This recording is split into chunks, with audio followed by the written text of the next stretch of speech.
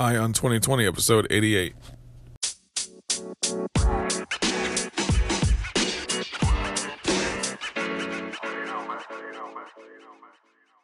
Have 2020 vision with Ion 2020, the podcast that brings you all the news and events in the lead up to the next presidential election. I am Ray Eaton, and I will keep you up to date as we approach November 2020 with a libertarian perspective of all the candidates and their policies along with the news.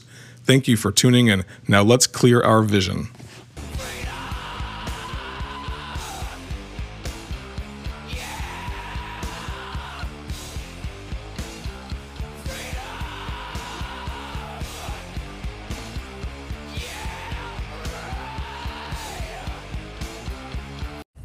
What's up, everybody?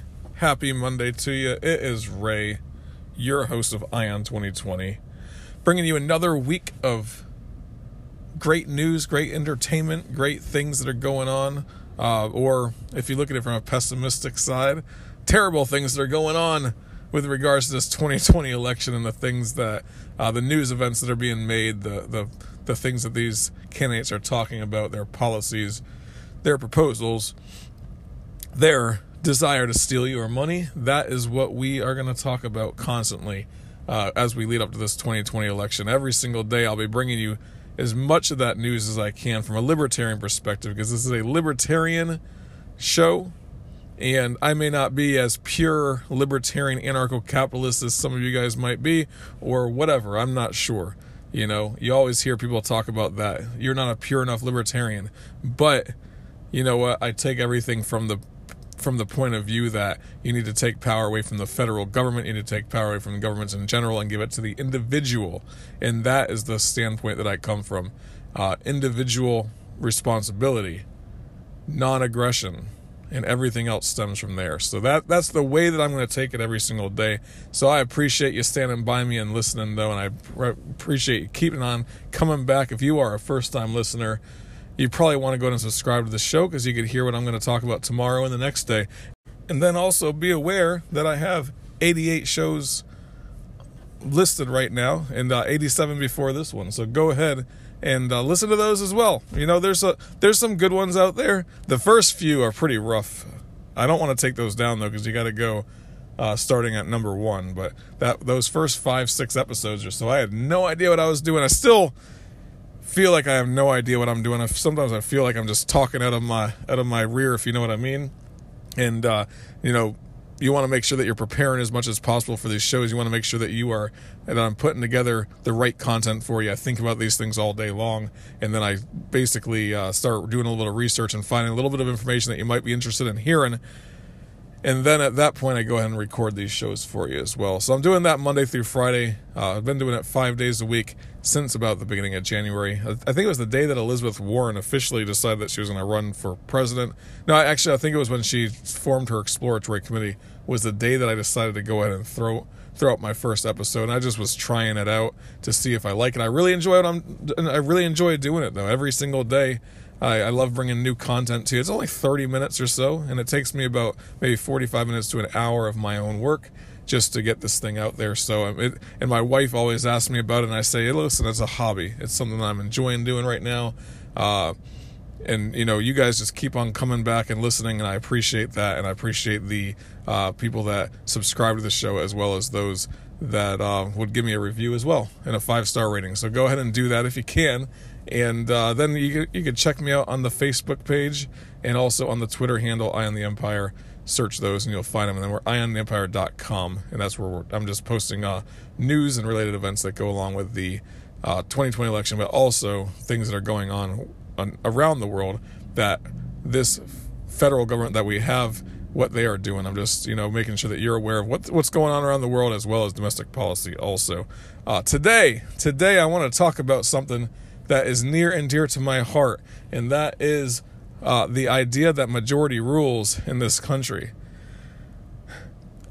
My feeling on this has always been, you always hear, oh, well, Donald Trump didn't get 50% of the vote, Hillary Clinton got 51%, Donald Trump got 48%, and so forth, and they didn't win the popular vote and all that, right? You always hear that stuff, and you always hear people say, about democracy. Oh, majority rules. And if 51% say yes and 49% say no, then the 49% have to go along with the tyranny of the 51%. And they would never call it tyranny, but they just say, hey, you have to go along with it because we all voted for it, right? So this idea that majority rules in this country, you always hear it. From the very beginning when you're a kid, you start hearing about it, that this is a democracy and that this, that majority rules and so forth. But what I wanted to get into was just this idea that majority does not rule. It's a myth. It's mythology. It's something that you hear and you think that, oh yeah, Donald Trump is president because he won the Electoral College, but that your assumption is that everyone in America voted and everything else. And here we are, we're ruled by somebody like Donald Trump, or we're ruled by someone like Barack Obama. And if you really get into the numbers and into the facts of this, you start to see something that is very telling. And that's what I wanted to get into today. So, first of all, let me go ahead and pull up the information that I have on the primaries, because that's the most telling thing that goes along with this whole scenario is the primaries. Because what you have is a Democrat and a Republican primary that are going on. So these guys are running, and what you would do, let's say your primary is on Super Tuesday in February. I think it's beginning of March. Your primary for your state is on Super Tuesday, which is in March.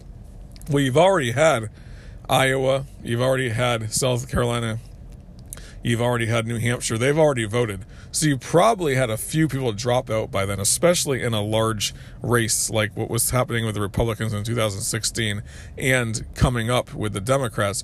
It's a very large race. So people are going to be voting in Iowa. People are going to be voting in New Hampshire. People are going to be voting in Nevada and in South Carolina earlier, right? So you're probably going to have a few of these candidates drop out after those things happen. So if you're in one of the Super Tuesday states, you're not even going to have a chance to vote in the first place for maybe the person that you'd want to vote for if you were going to vote. And you're only going to be voting for a Republican or a Democrat, but you can't vote for both because you have to choose one or the other, right? So it talks about voter turnout. So what I was reading was about the voter turnout for the primaries. So you're already limited on your choice anyway. Your choice is whoever's running. But then if you get to the primary and your choice has already been dropped out, then you are limited to another choice, which would be somebody, maybe your second choice or your third choice or your fifth choice. But if you're in the late primary states, then most likely you're not going to have a choice in the first place. You're going to go and if you even do go and vote for somebody in a primary, you're going to be voting for one or two other people. Like in the instance of Donald Trump, I think you had the choice between Donald Trump or Ted Cruz by that point, and that's it. So it was one bad or the other bad, your choice. Same thing with the Hillary Clinton campaign when she was running against Bernie Sanders. It was, you had the choice between Bernie Sanders or Hillary Clinton, and that's about it. All the way through, I think they were fighting it out and duking it out until some of the last states, but still, that's your only choice in that matter of who you're going to vote for. But if you get into the numbers of it, if you really look deep into the numbers, only about last primary, it was like 14% of Americans, voter age Americans, actually voted in the primary for the Republicans. So you had 14% of Americans that got to choose Donald Trump as the leader of the Republican Party, as their candidate. Same thing with Hillary Clinton. You had, I think it was 13% of voting age Americans voted for Hillary Clinton, or voted in the primary. Sorry. So let me get back to Donald Trump. If only 14% of Americans voted in the primary that were for the Republicans, so 14% of voter age Americans voted in the primary for Republicans, then let's say Donald Trump got 8 or 9% of that vote. So 8 or 9% of people got to choose Donald Trump for president. Then you get into Hillary Clinton, same thing. So her and Bernie, they were neck and neck, right? They even say it's possible that Bernie got the election stolen from him by the DNC because of some stuff that came out with the WikiLeaks emails that were released. So you're looking at 13% of Americans voted in the Democratic primary. That's voter age, people that are 18 or over, right? 13% of those people voted in the primary. So let's say 8% of those voted for Hillary Clinton. So you had 8% of people that were able to choose who the Democratic nominee was going to be at that point.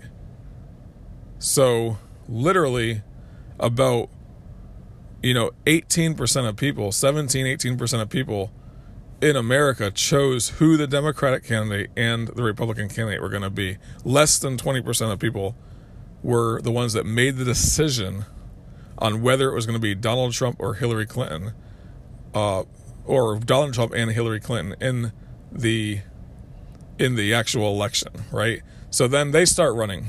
So Donald Trump, by about March, April, May, or whatever, he knows that he's going to be the presumptive nominee, and then they go to the Republican convention and they nominate Donald Trump as their leader, as well as Hillary Clinton. Same thing. She goes to the Democratic convention and they nominate her.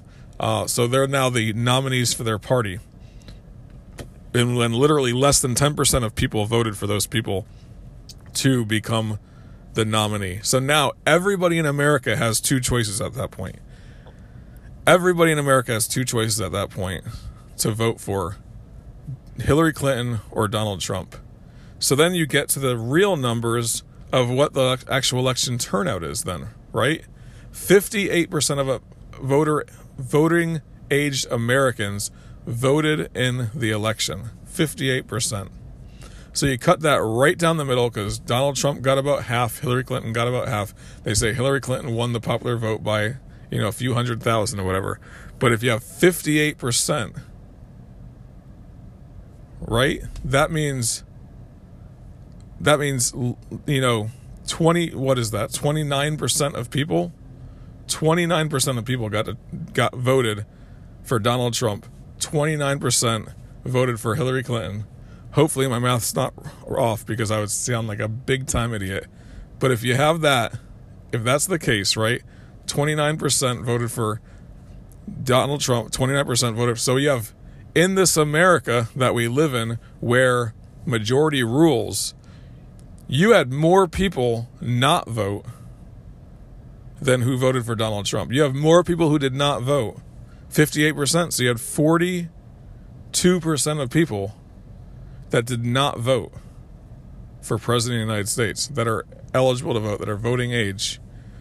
So more people did not vote. More people decided to sit on their hands. More people decided that they had better things to do than to go vote for Donald Trump or Hillary Clinton, right? So if majority rules, we would not have a government in America. We would not have all of this bickering back and forth. We would not have politicians up there trying to promise you this and that and another thing. When you have 42% of people that decide not to vote, 29% of people actually voted for Donald Trump, the other 29% voted for Hillary Clinton, and that's the person that has to lead our country, is someone that gets able to get 29% of the people to come out and vote for them. To me, that does not show me that majority rules. That shows me that there is something wrong with the federal government. There's something wrong with the system that we live in based upon that. Now, traditionally, historically, in the very beginning of the Republic, in the very beginning of the United States, only 10 to 12% of people came out and voted in the first place. Voting age people, only 13%. It spiked up a little bit at some points where it would go up to like 30%, 25%, and so forth, but then it would come down. But then after I believe it was like after the 1830s or so, you start seeing a lot more people come out and voting.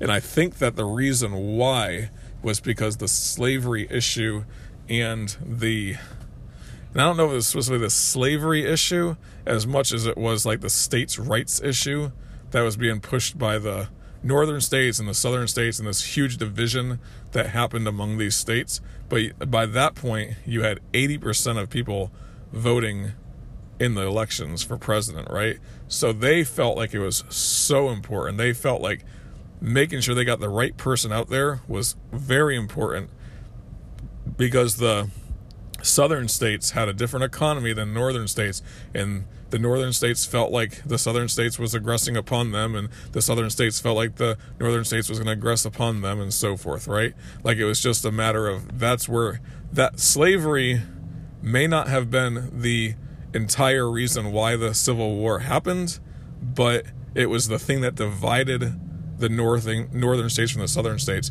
That was the call to action, per se, for these states, right? And that was one of the calls of action for these states. So there was other things as well. If you look at the history, if you look at the writings of the time right before the Civil War, there was many other reasons why the South decided to secede. But they're uniting, the thing that united those states was the fact that they were slave-holding states, and that those slaves were able to get 3/5 of a vote per person, right? So they were trying to figure out ways to get more vote because they were trying to have more control in the House of Representatives. They were also realizing that in the Senate, the only way they could keep control is that one that united them was that they were slave-holding states, right? So the Senate, they were trying to make sure that they can have at least 50% majority in the Senate as well. That's why you had that Mason-Dixon line where they're going to have the Southern anything. Anytime there's a new state that was going to be admitted to the Union, out west, one had to be a slave-holding state, one had to be a non-slave-holding state, and so forth, right? There was a lot of things that caused that. But during that time, you could see the division within the country because 80% of people were getting out there and voting. But traditionally, after that, you start seeing it dip down again until about it stays about 80%, and then it starts to dip down around like the 1950s or so. It starts dipping down to around 60% of people. But that's the country that we live in. We live in a country where majority does not really rule. We live in a country where what we need to be looking at is taking power away from that federal government, because you have the tyranny of the majority going on in that way, and it's not even a majority. It's not even a majority. But the Democrats and the Republicans have figured out how to control the federal government. That's what they've figured out to do. They're fighting back and forth. They're bickering back and forth over little things that divide us, right? In order to keep control over their little piece of the federal government. But on average, usually it's about 10 or 12% of people get to choose, or 10 or 12% of people turn out for the Republican primary, and 10 or 12% of people show up for the Democratic primary. So you have like 5 or 6% of the people that are really, normally that are choosing who's going to be the nominee for that particular party.